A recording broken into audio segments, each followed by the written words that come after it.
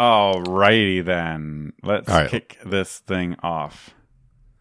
Day 65 of the quarantine, I'm pretty sure. The best image I saw was like today, March 97th. Yeah, exactly. It's ridiculous, man. It's ridiculous. I'm kind of getting used to it a little bit, but I'm not. My first 2 weeks, I was really doing the stress eating thing, and then I just made a bet with, to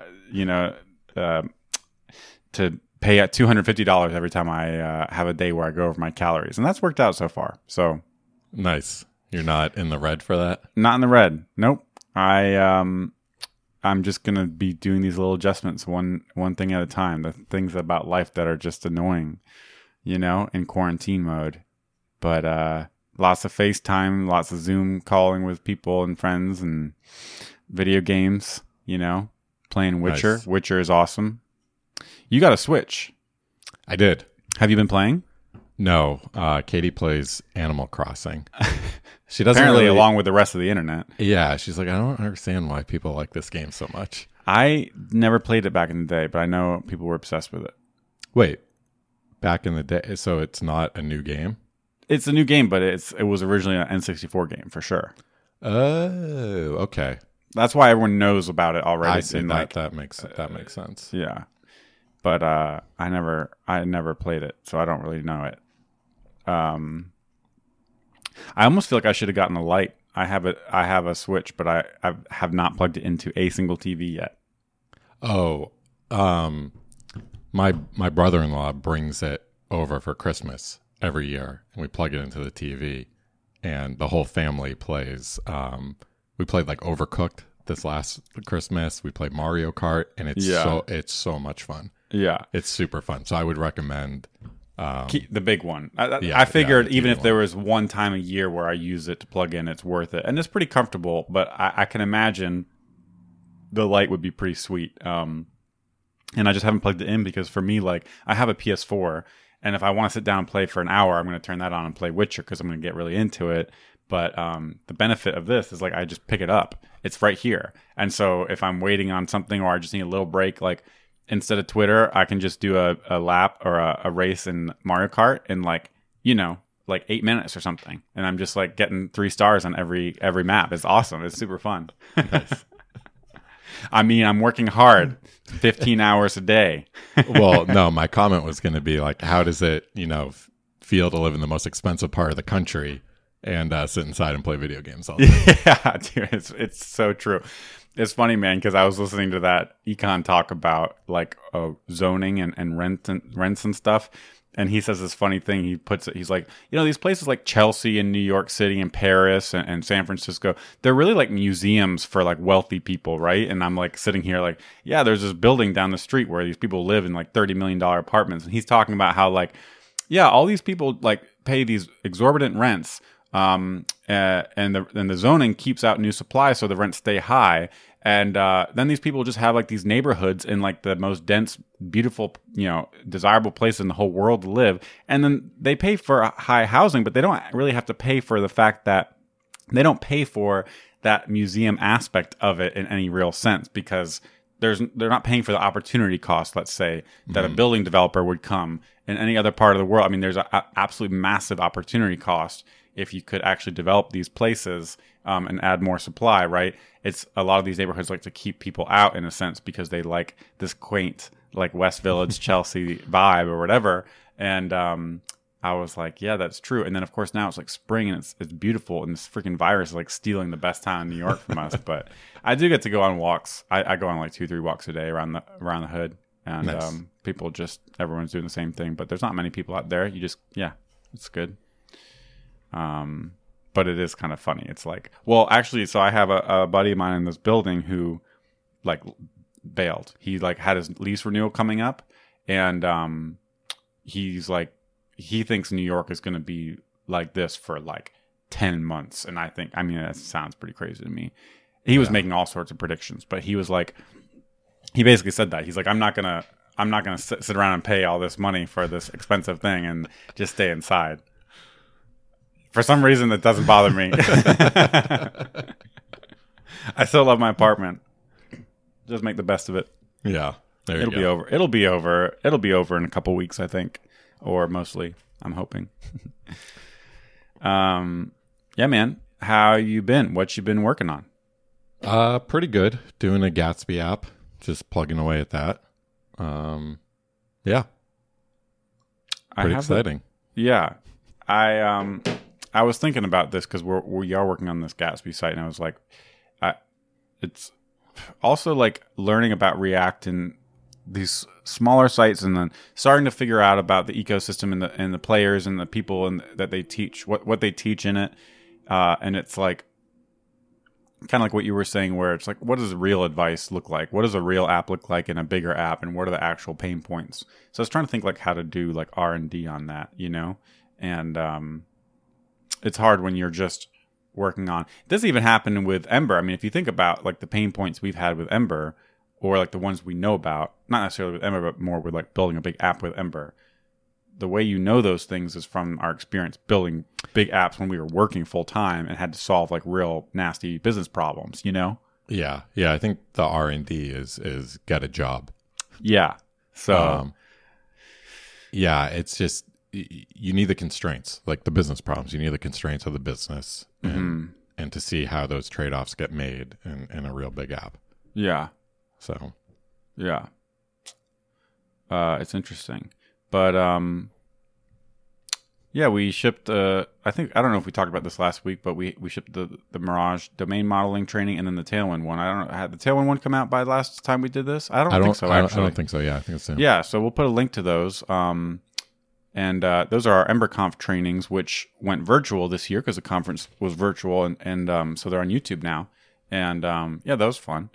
And you've gotten a lot of good feedback on them too, right? Yeah, definitely. I think it's an hour and a half long, so the second one I was better about chopping it up, at least with the outline to point out the different things. But it would be fun to turn that content into like 10-minute videos that are more like suitable for YouTube, Nice. But yeah, just lots of little tips and tricks for each thing, kind of working on it. And we've been live streaming on the Inspector, and that was also the test bed for that. And man, that was fun. So I've used the Inspector like 3 or 4 times in the last 2 days answering questions. Because I subscribe to Mirage.js/Discuss, which is like a repo, and also the main repository, and then like the tag on Stack Overflow, and then we have a Discuss. And so I just try to answer those if I have them in my email every so often. And man, this is going to be a game changer for me, and also just for helping people learn. Basically, if you haven't seen it yet, we have this inspector where you can paste in like a Mirage config, like everything about it. It's like a server definition with the models, the schema, the serializers, the data, the routes, and then you can make requests to it. And so if someone is trying to get Mirage to work a certain way and they can't, well, now I can just send them a link to the inspector and paste in the code, and it just show it to them, and they don't have to git clone and check out anything and yarn nothing. I mean, it's amazing. It's frictionless. Yeah. And right now the only thing is like visit this PR build and paste in this config, but eventually if we can have it where we can just share the config, Oh, we will. We definitely will. How will we do that, by the way? I am currently exploring serverless databases to store all this. Oh, awesome. Yeah, I want this to be something that we build right now I want this to be something that we build without setting up a back end or anything like that. I want to see how far we can get. Totally. I think, by the way, I think these tools look super promising. Awesome. Also, the data is relatively simple. Yeah. It's a Mirage config. Yeah. Right. And then maybe, Other maybe files there's there's a notion of like multiple requests and which one right. is but right now it's just a server definition. Nice. So I think we can get there. What would it be like? What would it use to store the data? So first up, I have Amplify. I posted something on Twitter about what is the best. I don't even know what term to use to describe this. I want a database that I can talk to directly from JavaScript. And so there's like no backend. There's no but Mongo I have to set up. It's a unmanaged thing. So it's not it's it's probably like falls within, if you imagine like a Venn diagram, it probably falls within serverless, right? Because that's just how these things are typically set up, which generally means no SQL. So the first, anyway, I got a bunch of feedback. The first one that I want to explore is Amplify. This is like Amazon's offering that gives you a database you set up in AWS, and then you can query it from JavaScript with GraphQL. So we're going to see how that goes. Cool. There's a whole bunch of them. Cool. Now we would have to pay for this, but the idea with serverless is that it's not like, presumably it wouldn't be as expensive. Like, Brian made this point on the podcast that he was talking about, and I actually thought it's easy to hear what he says and like dismiss it, but I actually think it's a valid point because like he was like, oh yeah, then you just have like this hobby Heroku plan that's like $7 a month, even if you're not using it. I actually have like 3 of these things and I pay like $20-something a month for it. We don't have any of that. It's not, yeah. What are you talking about? I had this reminder app that I built with my brother and I use it for like 3 years now. And it just sends me an email like on a regular basis of like different reminders I've scheduled. And there's no reason I should be paying $7 a month for it. It's ridiculous. Yeah. If it was serverless, it's literally only being used for me and my brother, but we just don't want to shut it off because we actually use it. It should be costing like pennies a month or something like that. Yep. And so anyways, it's just kind of interesting to think like it seems like a much better fit for this sort of thing. It also like just even we could say like that doesn't matter. You could actually plan your capacity, right? Well, I guess no, I'm not going to say that, but even if you could, like, well, I guess I don't know where I'm going. I actually want to back out of that statement and say that like teams are bad at planning their capacity. Yeah. So how many times have you worked on a project where like you set up some crazy AWS VPC whole network, and then it turns out you don't even use let's simplify that. Even with Heroku, when we set up our Heroku instances of like 2 web servers and 2 workers, like we're not using all that. Yeah, totally. We're not using close to all that. Yeah, you're guessing, and then also like there's and parts you guess of it at the beginning of the project. Yeah, totally. And you can guess in the wrong directions too. Like there can be parts that are the bottleneck because you start to server side render fast boot and it takes a ton of memory, and turns out what you need is more workers as opposed to more database servers or something like that. And so yeah, having it just kind of scale on its own was pretty cool idea. For me, I want to be clear for like the Mirage Inspector stuff though. Although that price, the $7 Heroku nodes that we have that are just going to sit there forever. That's not really why I'm exploring this. That's not a pain point. The pain point is, ever since we started building SPAs, every year that goes by, the back end feels like more and more glue code. Yeah. And it just like, I finished the SPA and then it's like, okay, now I need to think about like, how am I going to deploy this? Yeah. Even stuff like going in and setting up like CNAME records for like the front end to talk to the back end. It's just all that stuff is a pain. So if I could just have a JavaScript client that could talk directly to a database, that seems like it eliminates all this easy stuff, but it's going to make me feel a lot more productive. Totally. I mean, basically it's something like Firebase, right? Yeah. And I'm not dismissing Firebase. Firebase is definitely on the table for this. Yeah. I wonder what Rich does with Svelte. I mean, you log in when you are on the Svelte REPL, and he might even use like GitHub Gist. Yeah, I was gonna say, we should look. I know. Like, what would that look like? The problem with Gist, I think, is if you save Ember, Twiddle has this problem where if like when you talk to Gist, you need a key in there, and if you don't, you hit rate limits. And if you're in like an office environment, so this actually happens to us at WeWork, we'll get timed out from Gist. But we could have a serverless function act as a reverse proxy. Sure, we could, but I want to see like part of this for me that violates the statement that I started this off with, and we might end up there, right? Yeah, because I would like a JavaScript to to back end. I mean, if we have to do a serverless function and it's like in an API folder right alongside the code, it feels a lot better to me. But there's no question that it complicates things. Yeah. A serverless function, like the way like the Next puts serverless functions into its environment, that's a lot more. It's easier pill to swallow than a Rails. Yeah, exactly.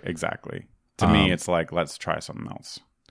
This is more. I'm very much in like let's experiment and learn. So I want to like go to my ideal conclusion to start off, and then I'll probably the real world will come back and lay down some constraints. Right. But no, it's a good opportunity to explore it. And also it's just like kind of, I mean, the root cause here is like, we're not actually happy with our stacks right now. Like that we're just not actually satisfied with our stack. Like if I had to start a new business, you know, I wouldn't be happy with the stack that I would use. Right.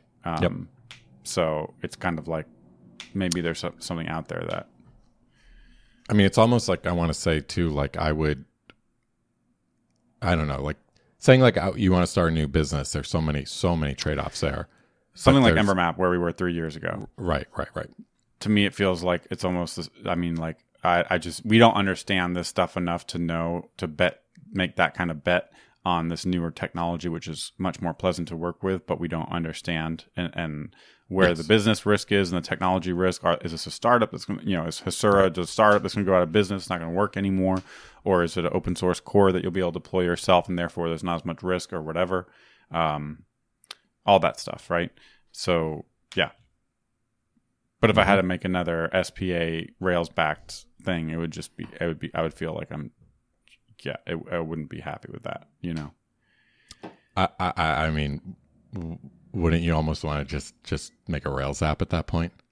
I mean, honestly, like, yeah, there's so many problems. Like for me, man, also like, I think you're better with this than me, but like switching between JavaScript and Ruby, just the context switching for me is more expensive, alone, you know, which is why when I would work on those features that involve the front end and the back end, I would just do it all in the front end against Mirage Write tests and then kind of switch context and go implement the API routes and the interface and everything.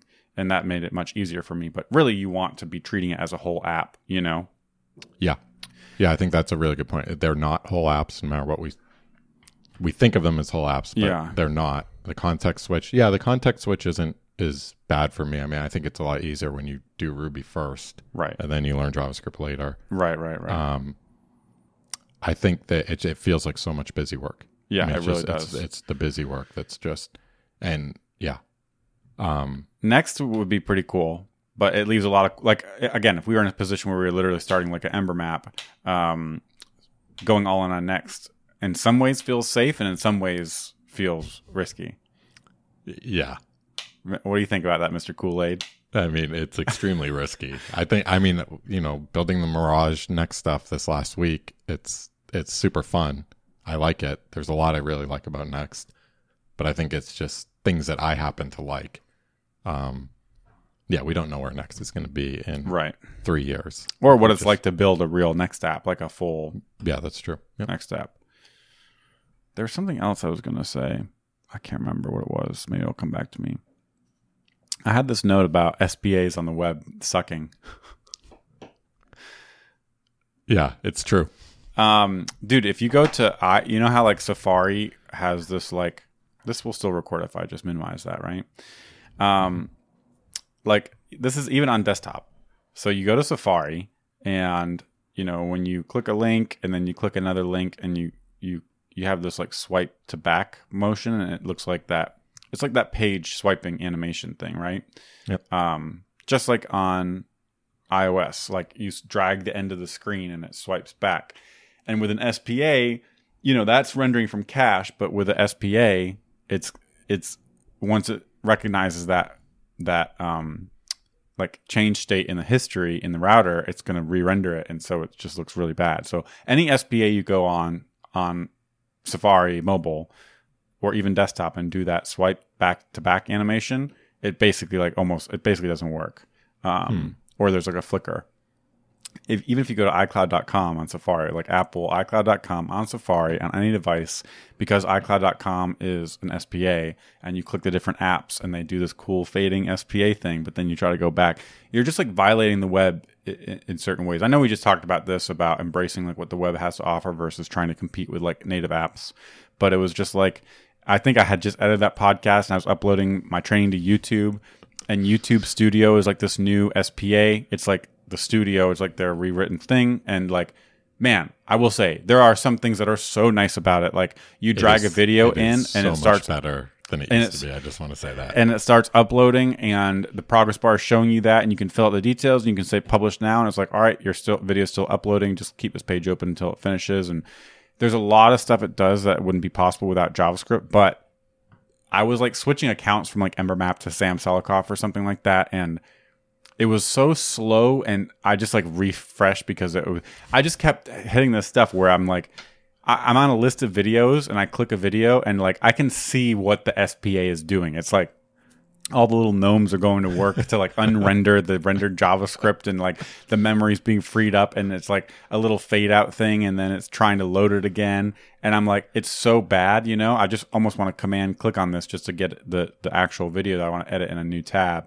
And then like Twitter did this thing where they fade in all their tweets now, and I was just like, what is going on with this? Like, just let the browser do as fast as it can. It's going to be better. I don't know. I just still had this like cognitive dissonance internally, where it's like, on the one hand, there's so many stupid things we can't do when we just do server rendered stuff. There's just so many things. Like, I was thinking about this. No other application is built like this. Like, it's not even just native apps on your iPhone versus the web. It's like an app.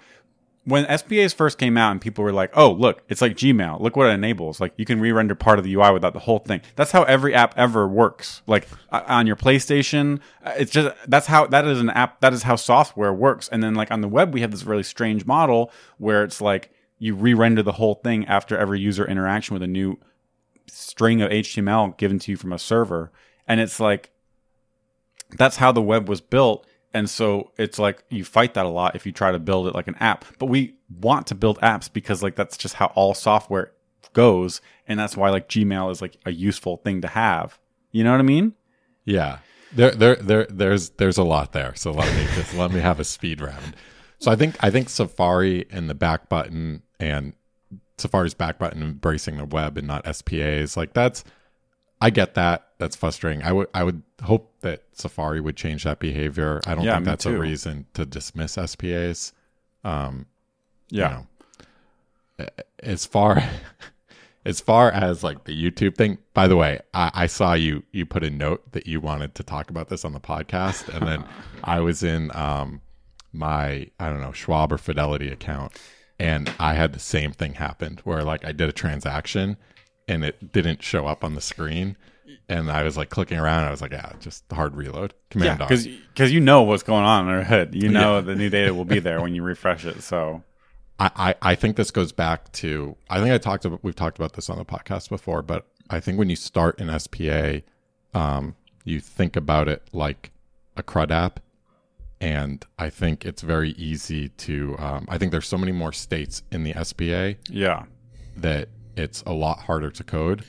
And we treat them, just from experience, we treat them like CRUD apps. Like I built the screen, it's done. I'm going to move on to the next screen, but we're not thinking about like the transitions between the two screens. Right. How if you enter from screen 1 and go to screen 2 is different from if you enter. That's from really screen the 2. thing. It's all the state and the ways you can get there, because it's not a route as an entry point. There's n entry points based on the other states of the app.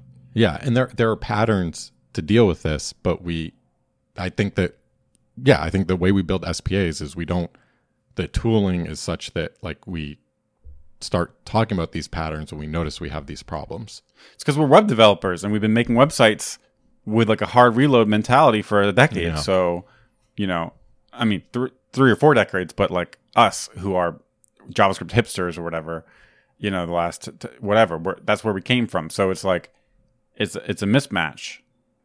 But a bad SPA is so much worse than a server-side rendered app. Yes. So much worse. But there are a lot of bad SPAs out there. if you think about the degree from like 0 to 100 that all the things that a server rendered app can get wrong, Yes. and then what is the like how much wider is the 0 to 100 for an Yes. SPA? Yes. I mean, dude, GitHub shouldn't even be using turbo links. It really bothers me. Like, it has stale issues because of that. And that's because of JavaScript. Like, that's because of bad state management on the JavaScript side. So, like, you close an issue, and then it's not even when you click back. You can click. But there's some. There's a lot of there's a couple vectors that I keep running through. You close an issue or a PR, you merge something, and you go back to the list. And it's not even the back button. It's something that GitHub is doing. I actually think if you leave, I don't know if it's the browser cache interfering with it or not. I don't think it is. I think there's a bug. Yeah, we've all noticed this. You close an issue, you go back, the issue count is still +1. Yeah. You have to refresh it to get the latest list. But this is a thing where, like, I think that when you're in CRUD app mentality, you're not thinking about that. Yeah. Because there are things where GitHub is deliberate about being a JavaScript app that's freaking amazing. Yeah. Like your test pass and the GitHub icon just changes to green. Yeah, that's true. Or like you're writing an issue and you accidentally close the window and you go back and the issue text is still there. That's true. Good points. You're writing an issue. You're looking at a PR and someone pushes new code and you immediately get a notification that says this PR has been updated. Click here to refresh. Yeah. So I think these are deliberate things that. Good points, Toronto. That they're pulling thinking me back. about. You're pulling me out of the depths here, the abyss. I'm hard. Deep, man. I'm deep. It's a lot harder because the way we think about CRUD apps, it doesn't apply. Well, maybe that's why those isolated areas are so good, because they're actually given the respect and treatment they deserve, where it's like a mini application, like the WYSIWYG wizard in the YouTube Studio that is so good, but it's like the rest of the app is bad. It's really bad. Yeah.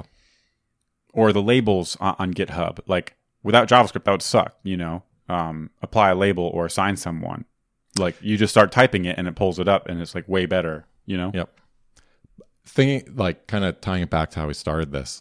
A lot of SPAs I've worked on have had bugs like this, and me being like a overconfident developer, I'm like, I can fix this. Like I just need time. Like I can totally fix all this. I can make this app perfect. But when you think of the sorry, WhatsApp just went off and blew my ears out. Oh. Yeah. When you think of like the constraints of the business, the fact that like, okay, sometimes we have to reload the page, that is way, way less important than getting this new feature, this new form built. And so I think the advice here is like, if you're in a situation like that, maybe it's irresponsible to use an SPA. Yeah, that's SPAs, interesting. Like they really need a lot of care. Seems like you're making it seems like a bad reason to make an SPA almost every time.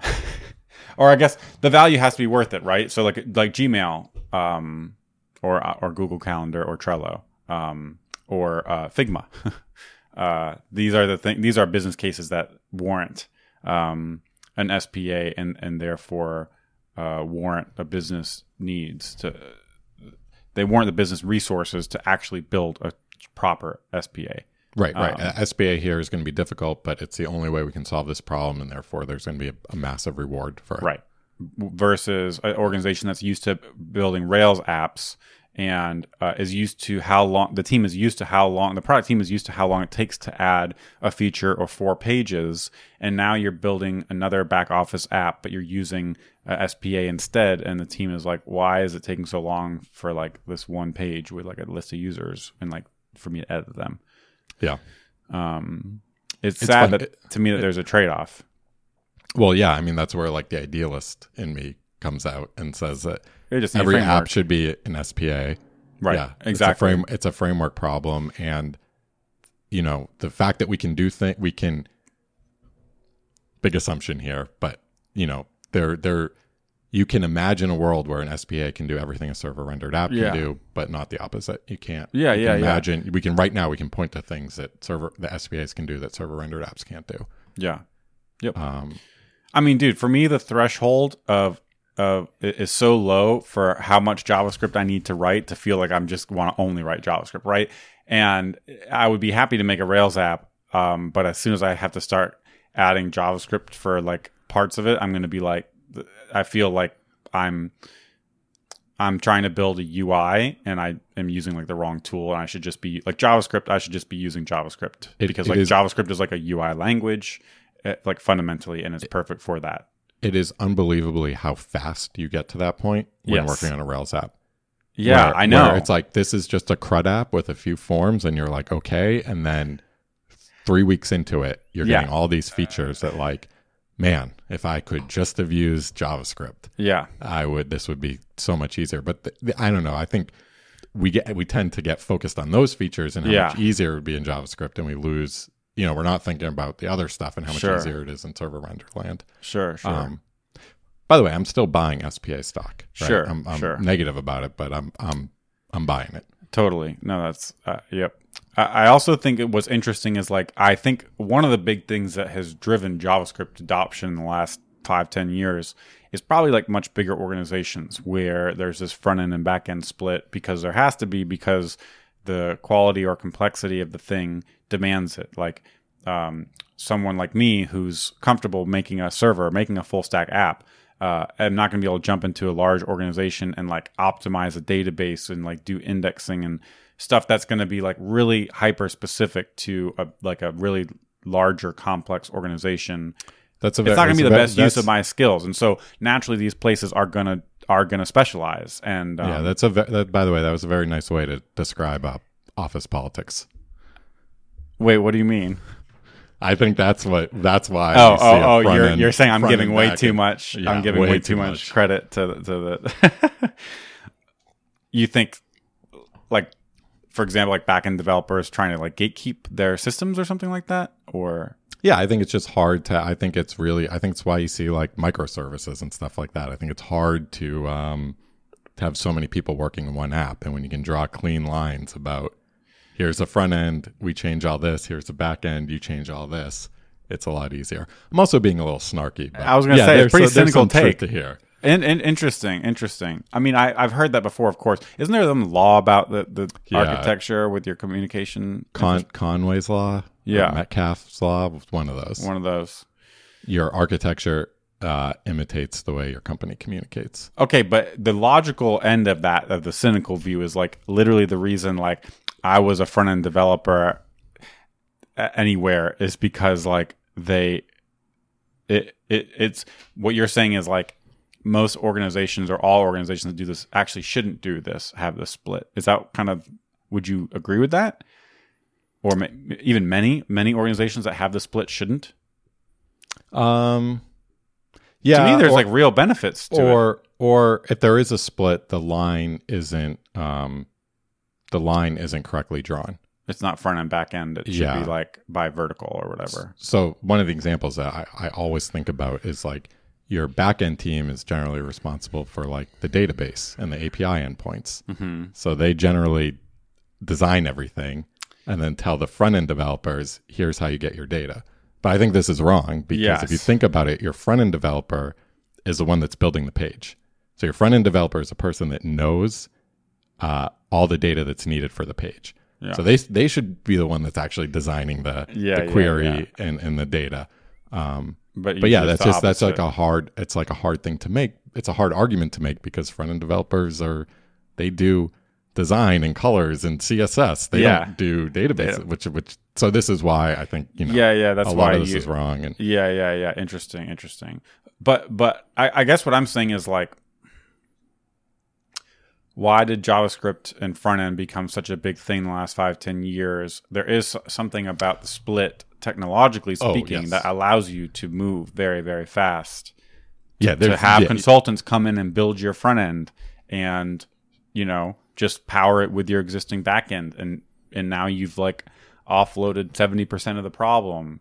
And I think bigger organizations that can work like that, they do so because of business pressure. I mean, of course, there's a political thing, but that's not.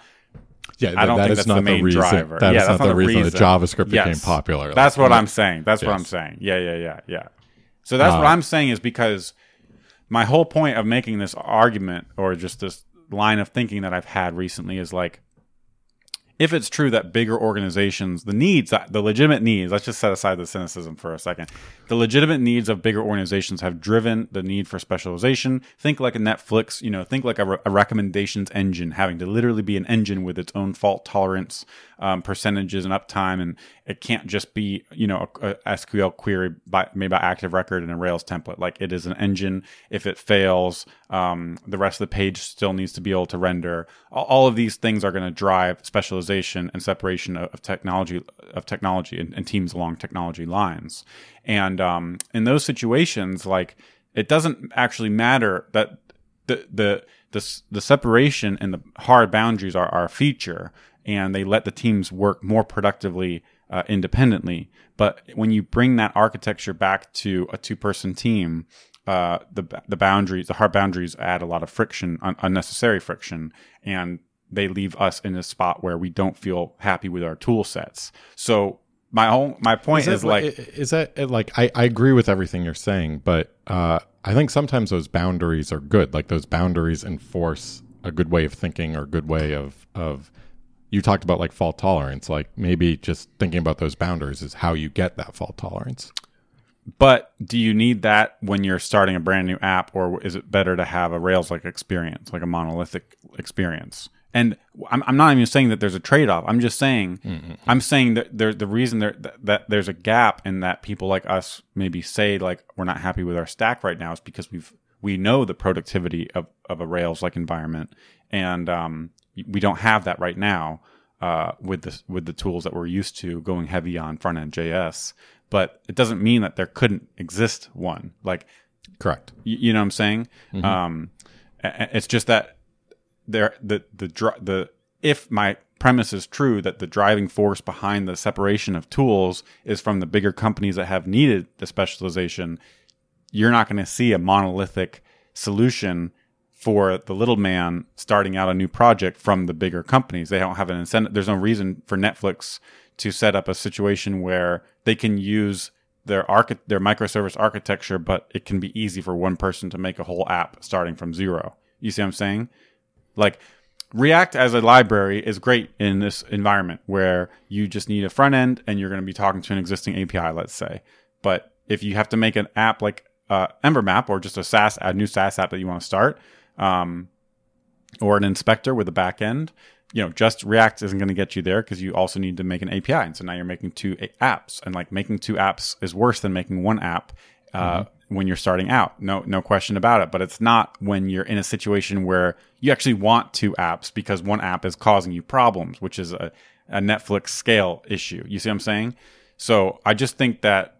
And you're saying that the main driver of this is because all the JavaScript frameworks that we see today are driven by big organizations. I think my guess is, like, that's a big part of why JavaScript has become popular, because there's one cynical view that's like the communication thing. There's another cynical view that's like, no, the reason people started using React and JavaScript is because it's like cool and new. But like, I totally don't believe that. I believe that there were real problems that middle to large size companies were facing, problems of their existing architecture that they ran up against, where, they could have solved it with like doing what DHH and Basecamp do, but this was an alternative solution that maybe letting a team focus on just the front end with a tool like React to make them feel more productive, make them be more productive, actually solve certain issues where, like, the back end team was causing it, the deploy was taking a week just to change some CSS or something like that, or whatever it is, right?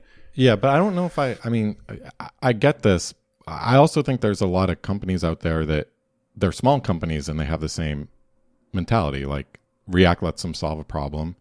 And it's about solving that problem, not about the separation.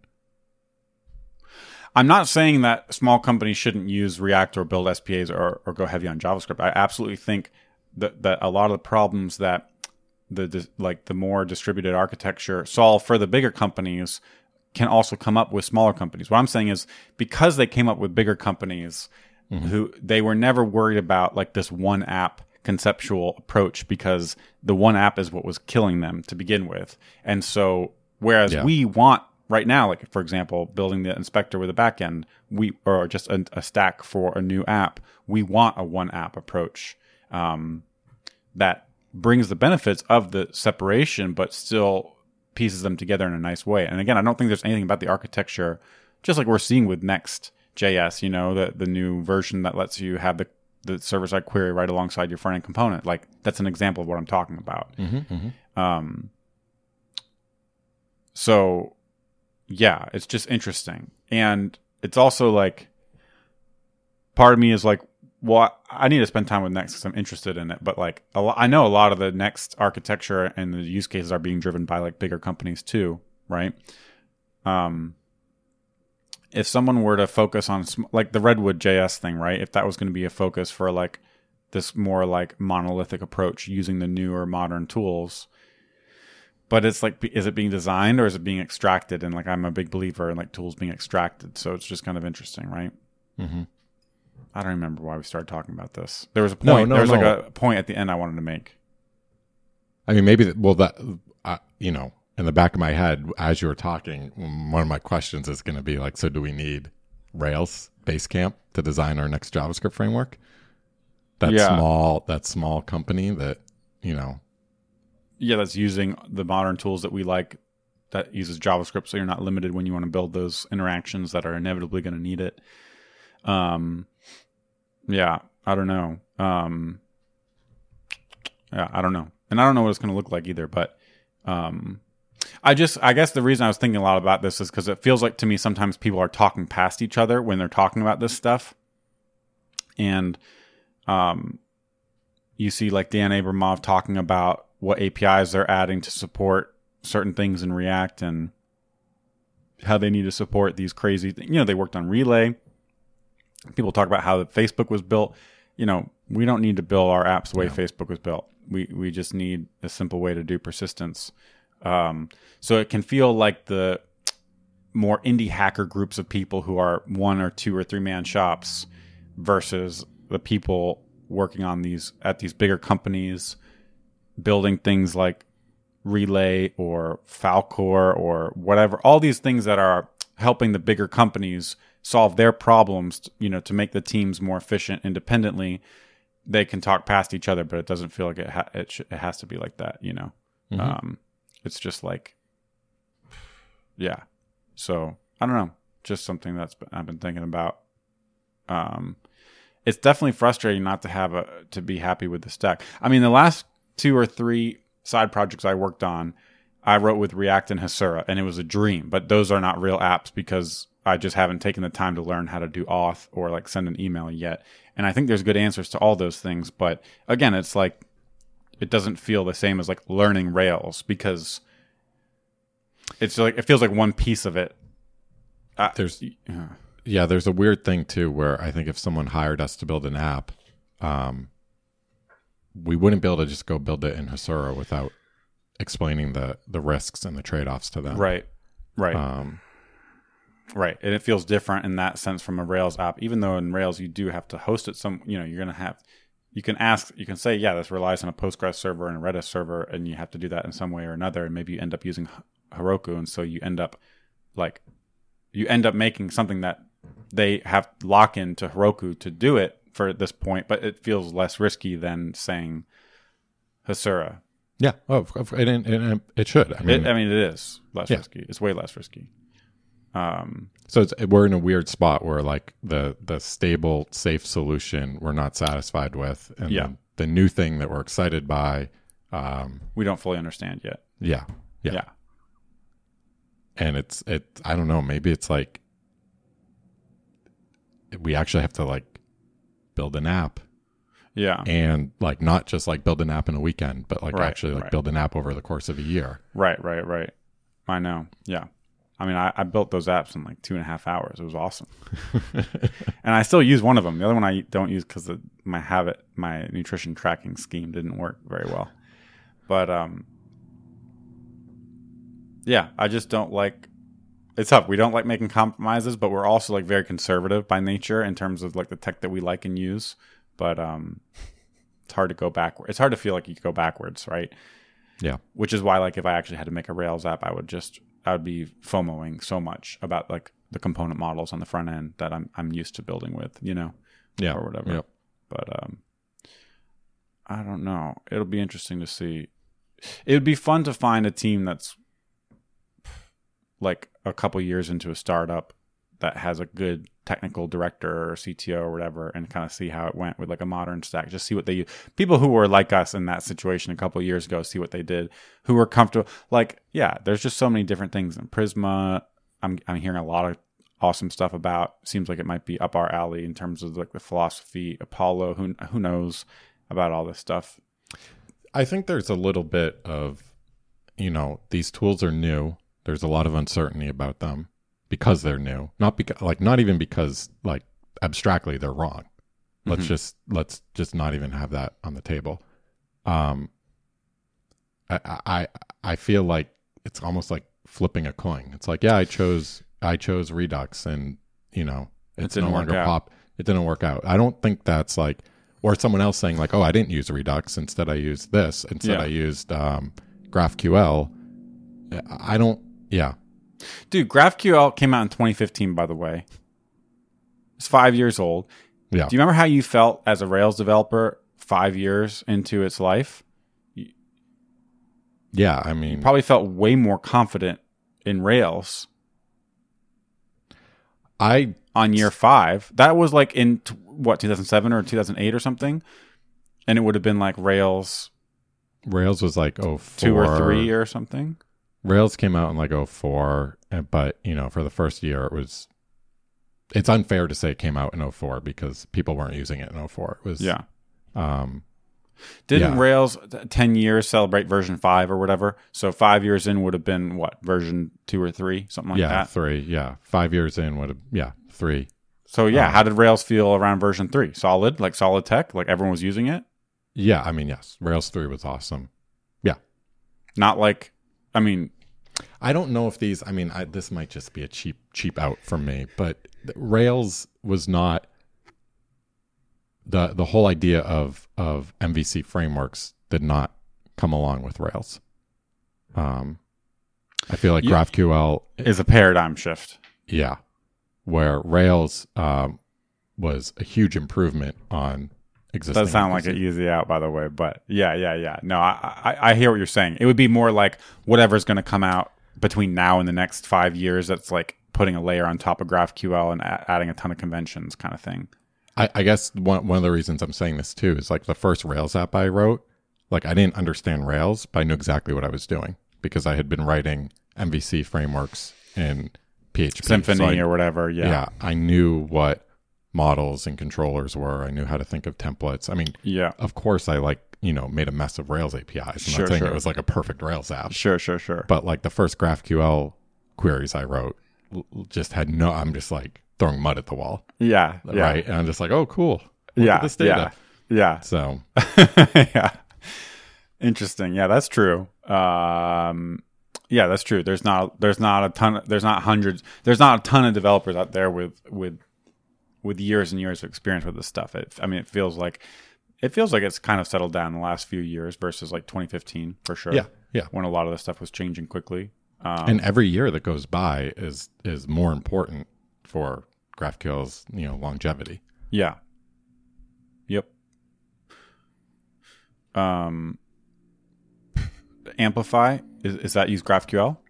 Yeah. Yep. Do all these things use GraphQL? I think so. Firebase doesn't. Right. Firebase doesn't. Hasura does. Amplify does. I think Amplify does.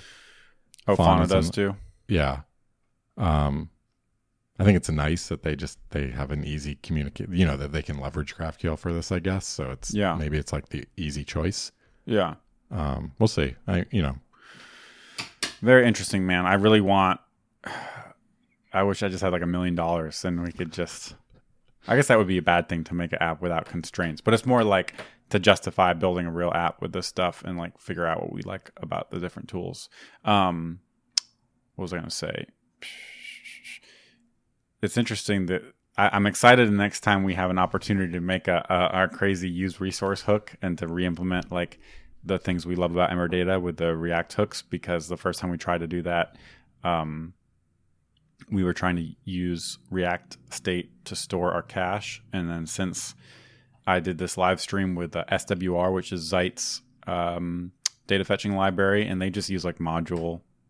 They just use like modules global for like their cache. Nice.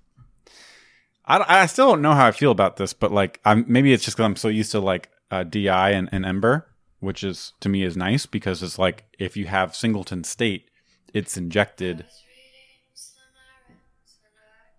Okay, that was really weird. I literally just bumped my desk and Lana Del Rey started playing. You know what happened? I think my watch bumped it. That was really weird. Kind of is freaky, it a actually. JavaScript front end?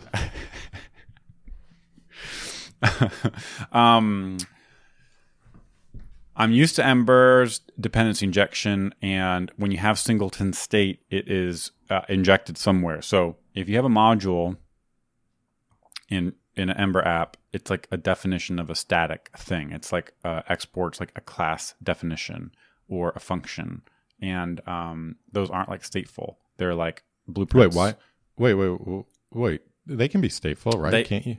They can be. What I'm saying is like if you have a service or a controller or something, the thing you export in the file is a definition, and then when the Ember app boots up, there is a DI system that creates and constructs all of those things and sets up their state, and that way you're never making stateful code in a global scope or outside of the DI system, so that you have a way to easily reset the state. For example, if you want to throw away an app after each test, and so that's like a good. That's just like how my brain has done that for so long, and it feels like such a clean way to do things, that the idea of like doing like const cache equals object right there, like alongside my import statements and not in like the body of an export, but it's just like it's right there. So like whenever Webpack happens to evaluate this module, like you can export like const cache equals object. Someone else can like import cache and just like start adding data to it from another file that's like concatenated to it at some point that you don't even know about. You like that the Ember's DI system gets you, like what you said, think of the blueprint, and you're exporting classes, not instances. Yeah. And then you let the system turn those classes into instances, where we're using like JavaScript modules that makes you uncomfortable that you can just export something and other things can start writing to it. Yeah. It's just like shared global. And by the way, you should, we know that globals are bad. Yeah. And this is just another use of globals. Yeah. And like even in React is the same way, right? Where you have context that doesn't have its state set up until like you create it, and then you wrap the app in a provider and called React.render.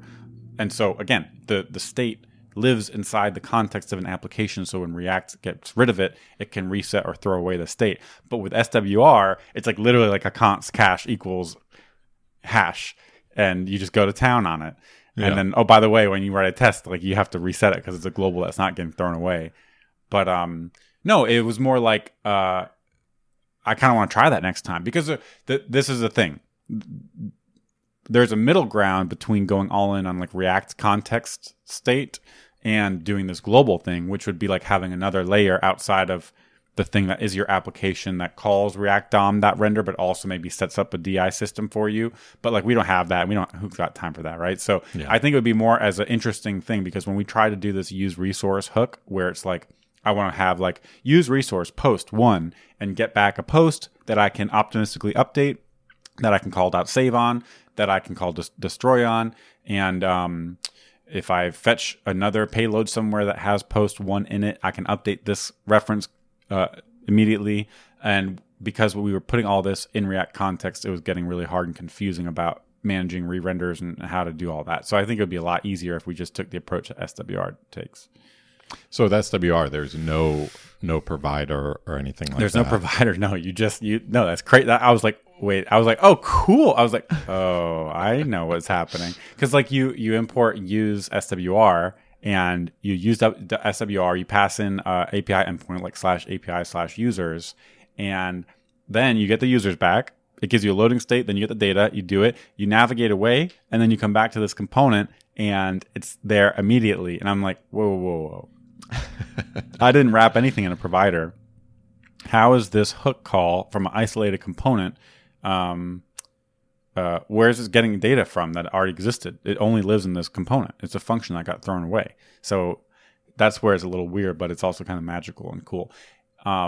We could make it not so magical. It's more just about not having to put, if you have some state that you just want to manage yourself, maybe you don't have to put it in a React context. Maybe you can just do your own thing. And we could do it our way, where we would have some semblance of a system that is like cleaning up after itself, right? Yeah. Or we call new cache within a function that also calls React render, so we can clean it up easily or whatever. But yeah, just kind of interesting, to think about that. Yeah. I feel less guilty about this than I think you do. I feel really guilty about it, or I just feel like it's you're just going to get into trouble if you can just import things and start like messing with it. Yeah, it's like an import. It's like it shouldn't be. The import shouldn't change based on where I am in the require tree. Maybe it's just hangover from like it's a global JS days or something. I don't know.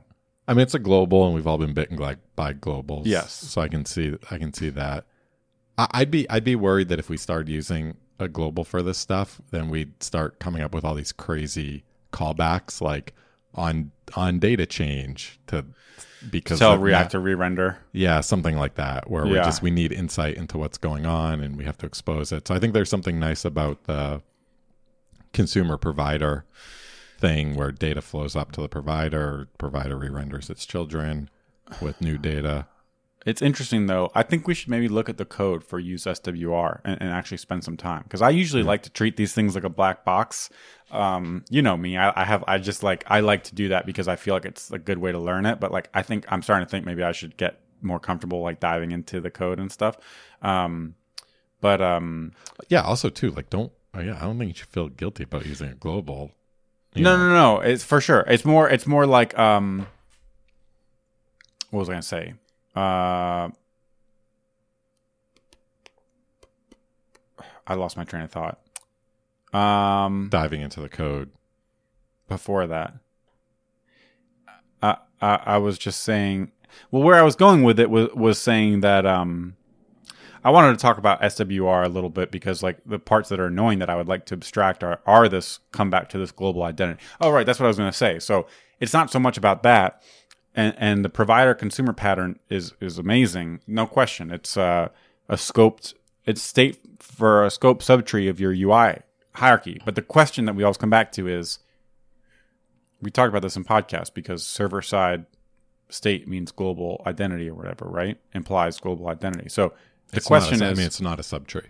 I'll just exactly. Is it even UI state, right? That's really the question. If you make a fetch to /post/1 and you want to cache that response, is that UI state? I don't know if it is. If you threw away the UI, would you still have it? Yeah, you would. It's like the latest version of post 1. It's still valid. Exactly. So that's why I'm starting to think like the provider consumer stuff is good for like UI state. Like if you're in a wizard and you have like steps that you want to make available to everyone, that's very much tied to your UI at that point in time.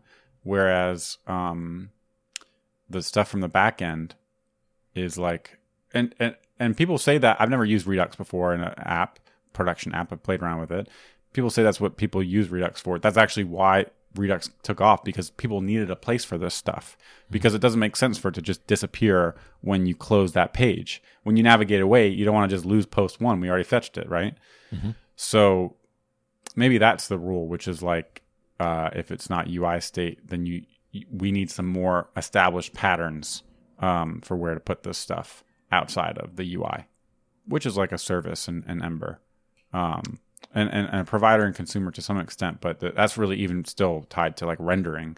And where we ran into the issues was like trying to re-render things when those things changed. So that comes back to like why this is hard, because it's like, how does the use SWR hook know to notify that this thing has changed when this cache over here has changed? How does it actually do that?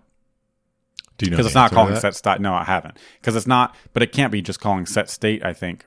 Well, do you pass in a setter at all? How do you? No, but it's a hook, so you can use other hooks in it. So Okay, so maybe the use Maybe they SWR use- hook has some callback that it has to its like main cache. So when its main cache change, it can call like set state plus yeah. one. Yeah, something like that. And maybe as you were saying that, like this isn't UI state. It's like global application state. Right. And maybe there's some, be it consumer provider or whatever, some hook, but Right. there is a way to link these two things together so you can get the UI re-rendering Right. when the global store changes. Yeah, I think this is what Redux does. I just don't know how it does it. We just have to look at the code, I think. I think it would be helpful to us, but Yep. yeah, I don't think Redux puts its state in a consumer in a context. I don't think. I think it's outside of the React tree. Okay. I think. Okay. Yeah, I have no idea. Yeah. But it definitely knows it definitely has a mechanism for telling the tree to re-render when the state changes, you know? Mhm. So The use reducer stuff you do put in a context yeah. Yes. to get The re-renders for free. Yeah. Yeah, exactly. and as a place to store. But it's still, that state still goes away, right? When the component disappears. It's like tied to that hook.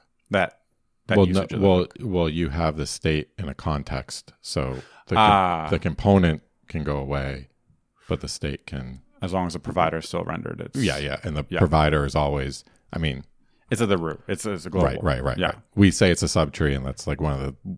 Yeah, that's its design. It's a cool but thing, not, but it's yeah, a global. It's most people a just root put thing. it around the root. Yeah. Yeah. Cool. Interesting. The SWR live stream was pretty cool. They have an interesting way where you like update the cache. So like you get back, it's like our storefront stuff. It's close to it on the querying side where you use a cache, a URL as the cache key. And it's basically a query cache for you. So Nice. if you've already called a get to some URL with a bunch of query params and stuff, and someone else calls it, then it'll just return that same data. But they also in the hook give you back a mutate function, which you can invoke to update the cache for that key.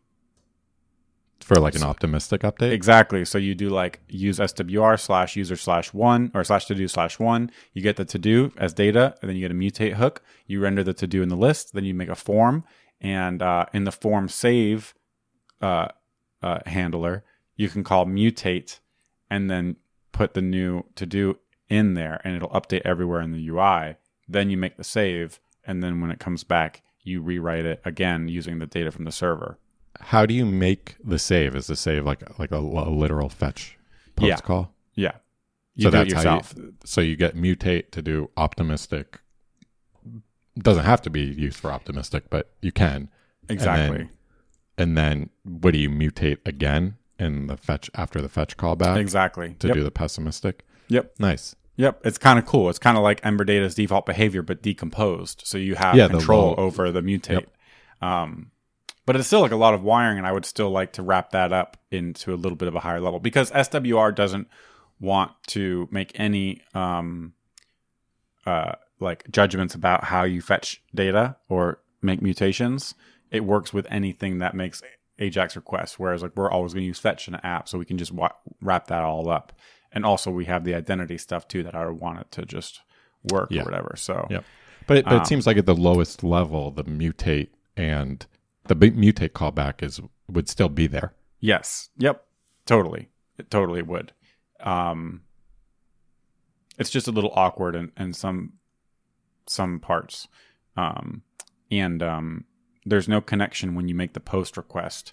You really want something like a to-do.save or to-do.update and then to-do.save because you just get a mutate. You just get the fetch with mutation. Yeah, exactly, because they don't even. You can make any post request you want. You get it, right? It's low level. It makes sense, but you want something a little more constrained, I think. Or I want something more constrained. Yeah, I know. I mean, me too, right? But I think the trap here is like now, especially with the identity stuff, you now have to have like an API format, and you have to adhere to this, and there has to be a way to have. How do you like cross-link identity? Yeah. Yep. In a list versus in single object. And I think these are things that Ember Data got right, and I also think these are the things that make Ember Data so frustrating. Right. So Right. No, I think what would happen, we would put the restraints on ourselves a little bit and wait and extract instead of trying up front. Because I'm like, I know it. I see it already. I know exactly what I want. I've done storefront and Ember data. The rough edges, we can actually smooth them out because this stuff is so low level. But I think it would be better to wait and see like, oh, every time I save something, I have to call mutate, pass in the optimistic thing, pass in a false so that mutate doesn't try to revalidate on its own. Then I make a post request, and in the callback, I check if we're still mounted. Then I'll go ahead and mute. So it's all this stuff, and I'm like, this is where you want. This is where it's like it's not UI state. It's like outside of it, and it's just taking care of those state transitions on your own. And if you care about the updates, you can get them. So that's where it's like it's a lot of boilerplate, and I think we would extract something pretty soon, but it would be something that'd be easier to change and easier to throw away, nice. than a public library. Use resource next week. Exactly. No, I'm telling you, man, I know it. I know what it needs to be. But, it would be fun if we were working on something. That's the thing. We need a real thing. Because I was doing this for a to-do app, and I'm like, it's not justified. There's like one form, and it's fine. Yeah. If we had a real app, it would be cool because I think there would be a real justification for extracting something like use resource. Mm-hmm. Mm-hmm. But yeah. All right, how we do on time? I have no idea because I don't have a little. When we're in the office, I got a little monitor with the total time, and we're at an hour. Dude, I miss the office, man. I miss it. You can still go in. I can, but I think the building says like you're really not supposed to anymore. I went I went last Monday. I walked to there, and there's no one there, so I felt okay about doing it. But on the door, they were like, they had a new message that was basically like only people who have to be here, like service people and cleaners and stuff like that, should really be inside. I mean, if you're not going to go, then we should not be paying for it. It's I don't know. But it's it's worth paying for to not have it. Yeah, for sure. Because it's a really good office. Yeah, totally. Yep. Cool, man. Nice.